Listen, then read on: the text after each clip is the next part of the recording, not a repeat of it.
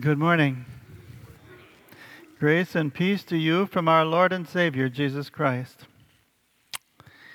Welcome to everyone who is tuning in from the contemporary worship service and also those online.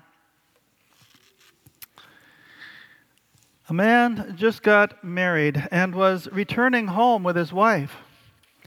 They married on an island so that they had to cross the lake in order to get home. They had like a destination wedding, and they spent their honeymoon there on the island too. But now it's time to go home, and they had to cross the lake. They were crossing the lake, and suddenly a great storm came up. The boat was relatively small, and the wind was blowing really hard. And the man had great faith in the Lord. That was one of the reasons she married him, because he did have such great faith. But the woman became very much afraid because it seemed almost hopeless. Yeah, looked kind of scary there. The boat was relatively small, and the storm was really huge. Any moment they were going to be drowned. But the man sat silently, calm and quiet, as if nothing was happening. The woman was trembling, and she said, "Aren't you afraid? This may be our last moment of life. It doesn't seem that we'll maybe even reach the other side. Only some miracle maybe could save us." The man laughed, and he took a knife out of his pocket, and the woman was even more puzzled.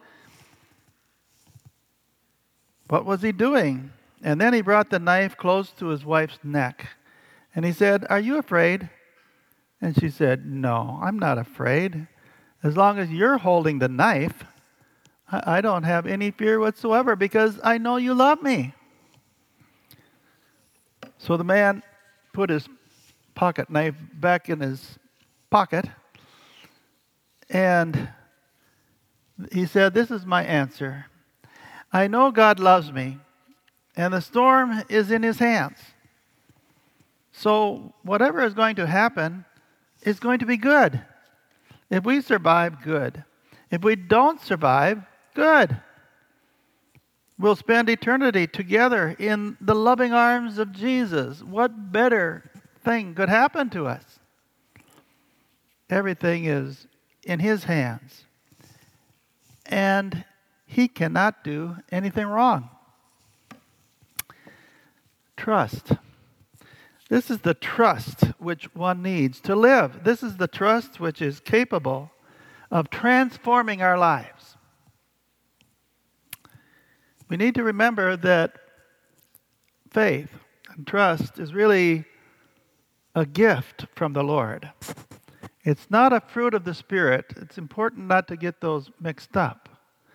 In Galatians 5, we have a list of the fruits of the Spirit. But faith is not in that list. You look to 1 Corinthians chapter 12, and you have the list of the gifts of the Spirit. The gifts of the Spirit, and therein is the gift of faith. The Bible tells us that we are supposed to seek the gifts of the Spirit. We are to pray and ask for the gifts of the Spirit. And this is the kind of faith and trust that Elijah had in the Lord. Elijah had been touched by the Lord. When you're called to be a prophet, you've been touched by the Lord. You're convinced that God has called you to this work of prophecy. Elijah lived in a time very similar to ours. There were those who continued to follow the Hebrew faith in the living God, creator of heaven and earth. But the vast majority of the people were following Baal and Asherah. And they didn't have any time for God. There were many false prophets that proclaimed the name of Baal, and they conducted worship services for Baal. Doesn't that sound like today? There's a remnant of believers today that believe in the Lord God Almighty like you and I. We come together on Sunday morning to worship the living God. But the vast majority of people are not in church this morning. They've got other things to do. And really what it comes down to is that they are worshiping power and money and popularity. They maybe don't have worship services, but their actions really prove that they think of love, the love of money, and they think of power, and they think of popularity as their God.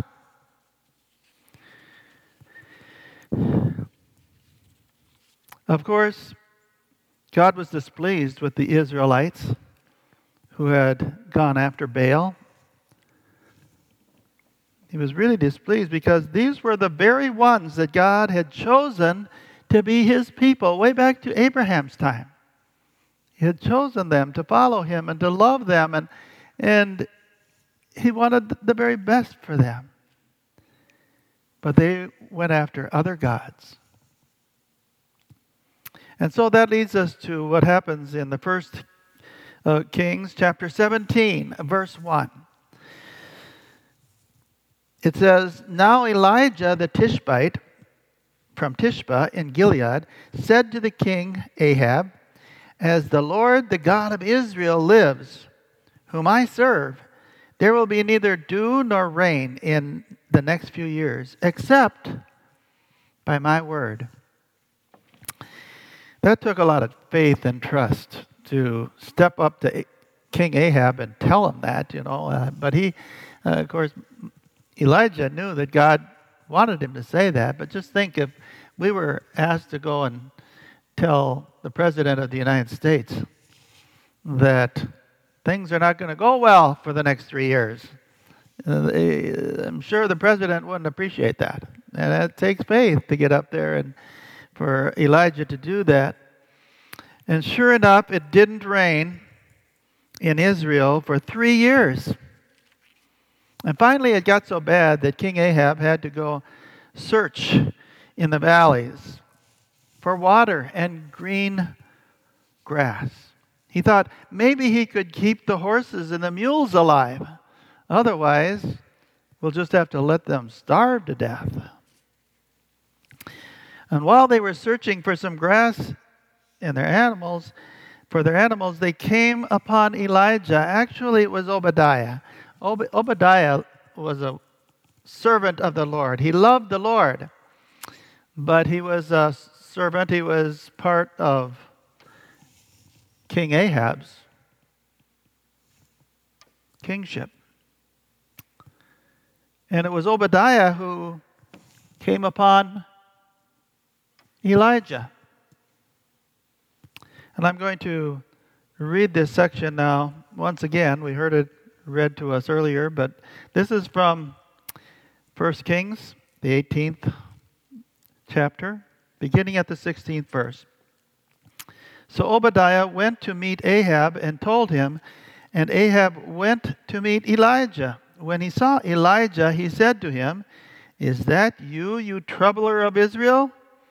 'I have not made trouble for Israel,' Elijah replied, 'but you and your father's family have. You have abandoned the Lord's commands and have followed the Baals. Now summon the people from all over Israel to meet me on Mount Carmel, and bring the 450 prophets of Baal and the 400 prophets of Asherah who eat at Jezebel's table.' So Ahab sent word throughout all Israel and assembled the prophets on Mount Carmel. Elijah went before the people and said, 'How long will you waver between two opinions? If the Lord is God, follow him. But if Baal is God, follow him.'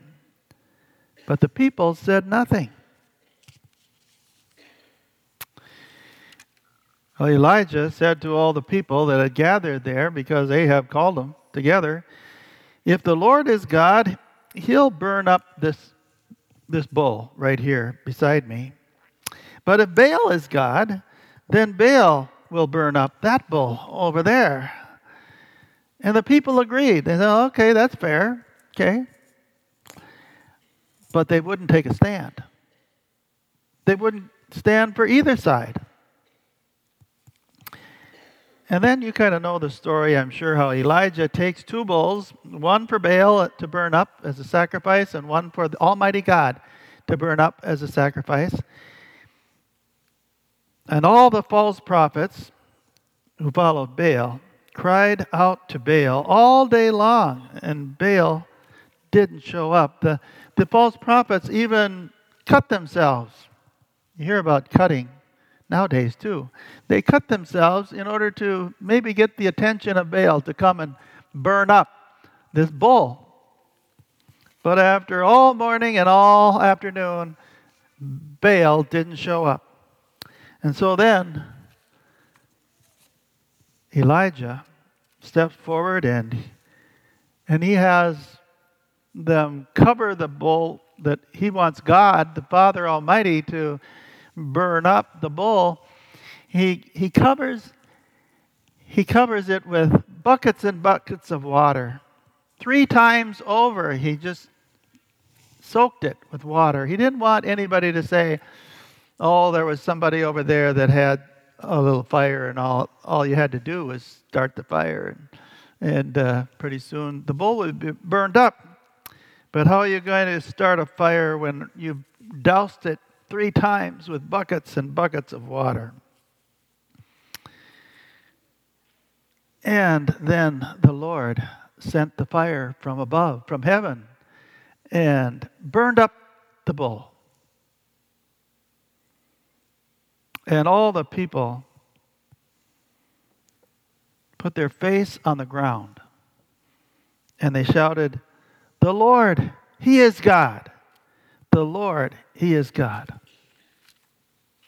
The Lord had touched the bull with fire, and the bull burned up.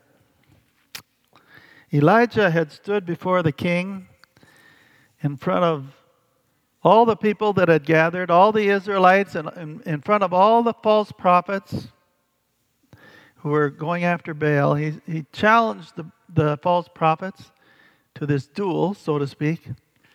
He was the man of the hour, calling on Almighty God. And then that very next day, he was running for his life. See how that can happen? Your faith can be as strong as iron one day. And the next day, he's running for his life because he heard that Jezebel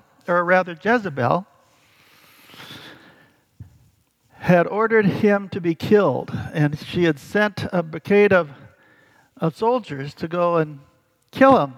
But Elijah ran as fast as he could, and he finally got up on the mountain.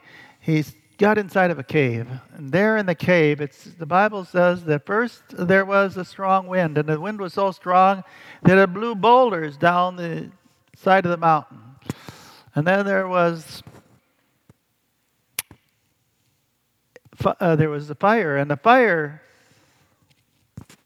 just burned up the side of the mountain, and then there was an earthquake. And the earthquake was so strong that the whole mountain was shaking, and the boulders again were falling down the mountain. But the Lord wasn't in the fire. The Lord wasn't in the wind. The Lord wasn't in any of those things. But then he sensed the Holy Spirit come to him in the cave. And Elijah knew that it was the Lord. And the Lord said, "What are you doing here, Elijah?" And Elijah said, "Well, I heard that the Jezebel, the queen, wanted to kill me, and I'm the only prophet left. And so I'm hiding."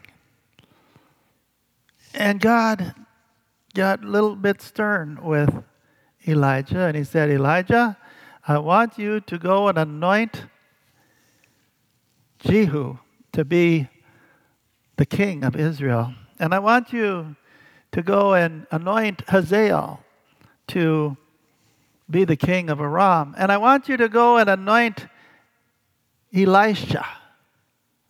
Those two men are fairly close in names, Elijah, Elisha. You are to go and anoint Elisha to be the prophet to follow you. And Elijah went on his way and obeyed the Lord. According to chapter 9 of Matthew, there are two men who were born blind, and they came to Jesus one day. They said, Jesus, son of David, have mercy on us. Jesus, son of David, have mercy on us. Jesus said, do you believe that I can heal you? Yes, Lord, they replied. They placed their trust in Jesus at that very moment, and then it says, Jesus touched their eyes and said, according to your faith, you will be healed. According to your faith, it will be done for you. And they were healed. In Luke chapter 8, the woman who had been ill for 12 years with bleeding said to herself, if only I can touch the edge of his cloak, I'll be healed. And so she ran up behind Jesus and she touched the hem of his garment, the cloak, and she was healed. And immediately Jesus said, who touched me? He could tell that power had gone out from him. And immediately Jesus said, when Jesus, your faith has made you well. And in Luke 6:9 it says, and the people all tried to touch him because power was coming from him and healing them all. I'd like to listen to a song together. It's called I Will Serve Thee. And just listen to the words really carefully.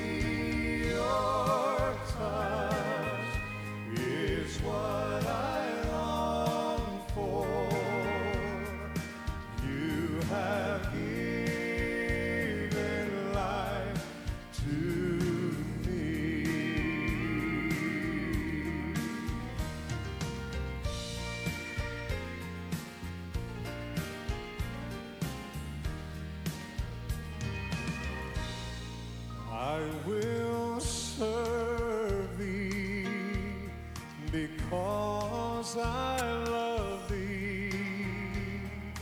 You have given life to me. I was nothing before you found me. You have given life to me.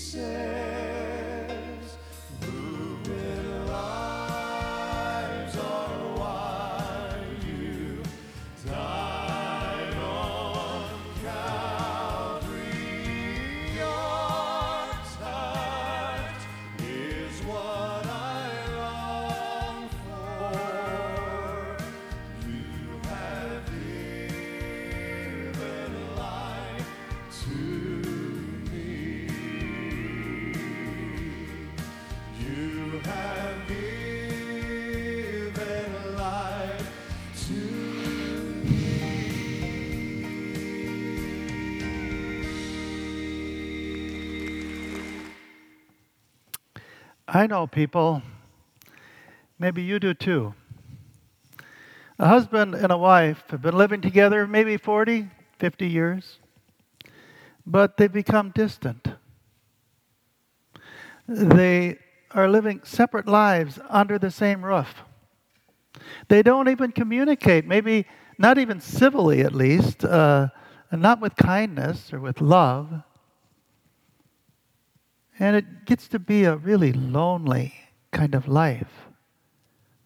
Living by yourself, really. An endurance test, in a way. Existing together in the same home, but not really living together. What a heartache. I know people, maybe you do too. And they have a teenager in the house, and the teenager has shut themselves away, off from mom and dad. She doesn't talk to mom and dad anymore. She's been rejected by her peers, and the very people that she thought were her friends have rejected her. And she's kind of withdrawn into her own life, her own little world, with pain in her life, dejected,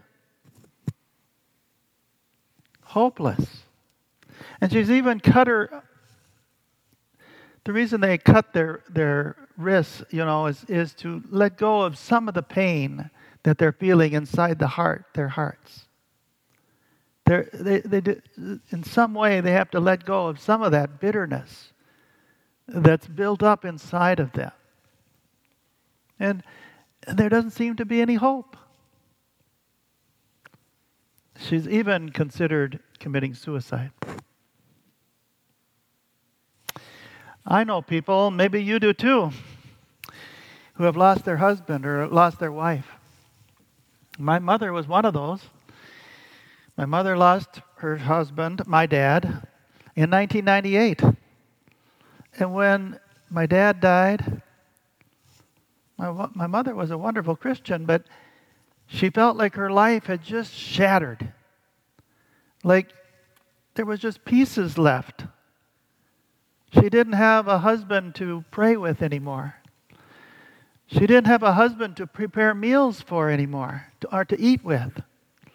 She didn't have a husband to talk to before they went to bed at night.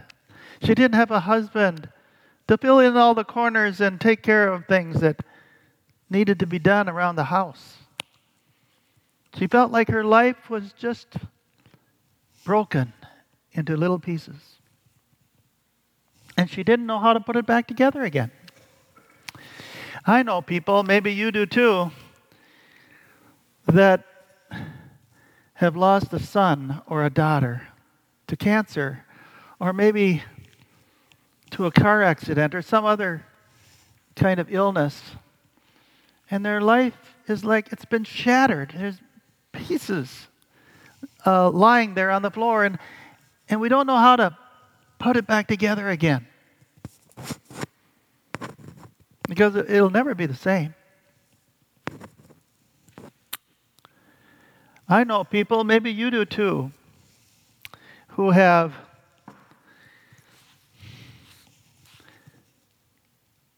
messed up their life. They've ruined their lives. They've lost their job. They've lost their family. They've lost their friends. All because of alcohol or maybe some drugs. And it just looks hopeless because there's no way out. Drugs and alcohol have become their master.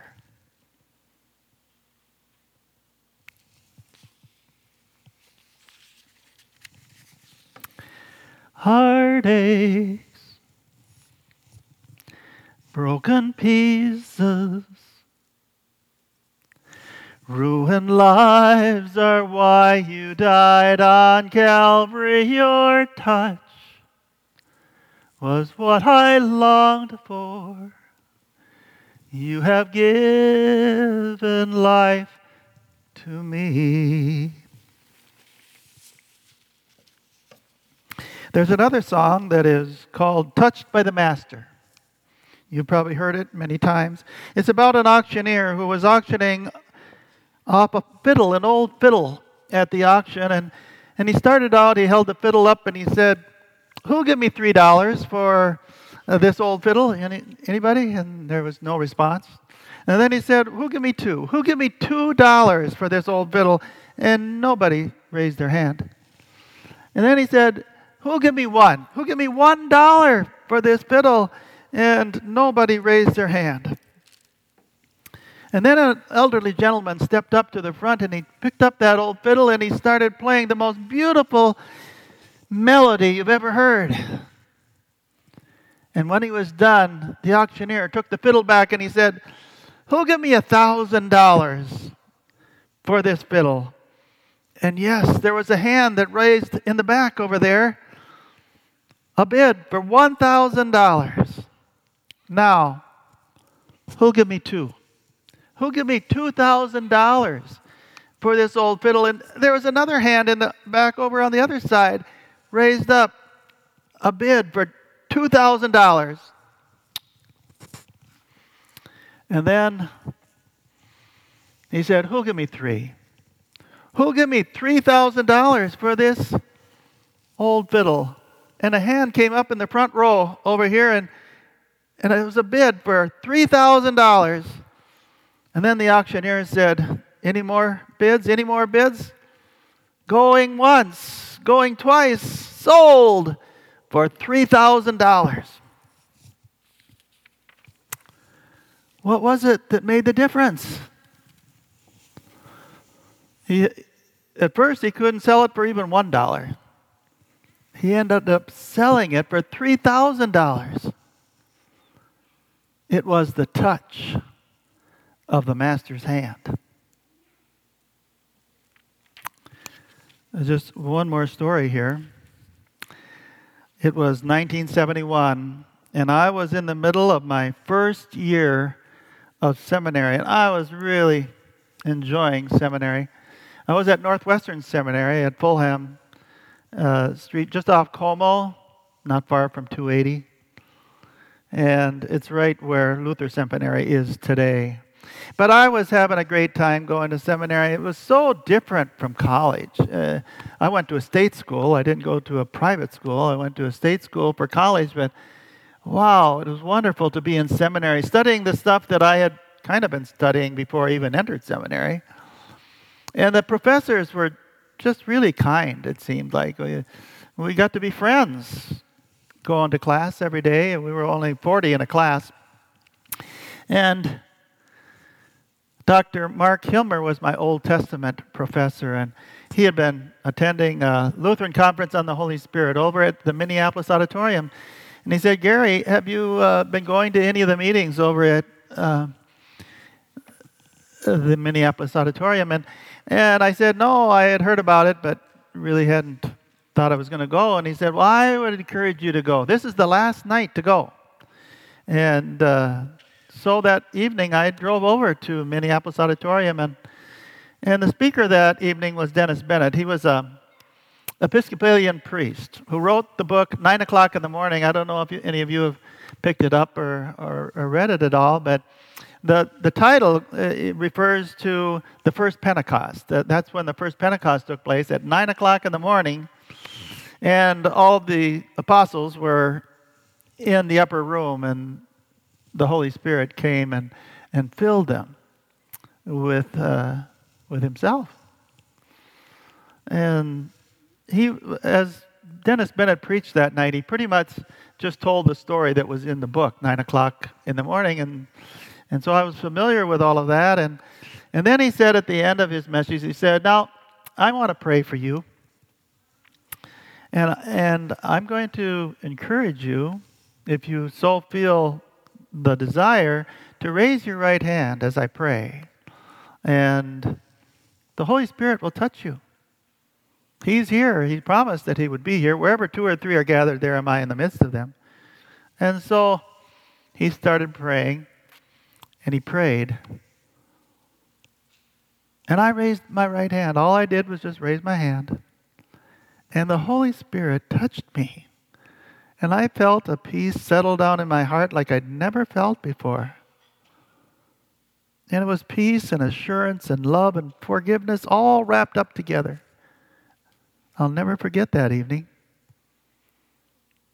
And you know, I've been touched by the Holy Spirit many times after that, right here at Community of Grace.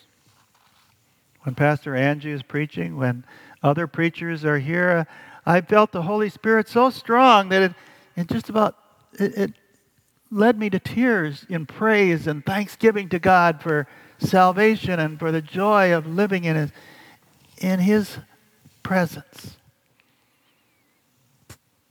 And then when we sing songs where we worship God and we praise Him with our songs and with all the music, I have a hard time many times, hard to hold back the tears because His presence is so real. And then when we have communion and we come forward and we come to the altar, you know, Jesus promised that He would meet us at the altar. And He comes, and the real presence, that's what our Lutheran tradition teaches us, that the real presence is there because Jesus meets us and the Holy Spirit is flowing in and through the bread and the wine. And you know what that's called when we come and receive the body and the blood and it enters our mouth? It's called the touch of the Master's hand. Wow. This is an awesome thing that we experience right here at Community of Grace. I'm going to pray for you. Let us bow our heads and close our eyes. Every eye closed and every head bowed. Loving Father, we come to you in Jesus' name. And we just lift up our hand to you. We reach out to you so that you can reach out to us and fill us with your Holy Spirit to overflowing with the peace that passes human understanding. Come, Lord Jesus, in the midst of our heartaches, in the midst of shattered lives, the broken pieces that take us down. We pray for us who have ruined our lives, so that we can break free of that alcohol or that drugs or whatever it is that's destroying our life. Lord, come. And we thank you in advance. We praise you, Lord, for your peace and your love and forgiveness. In Jesus' name we pray. Amen.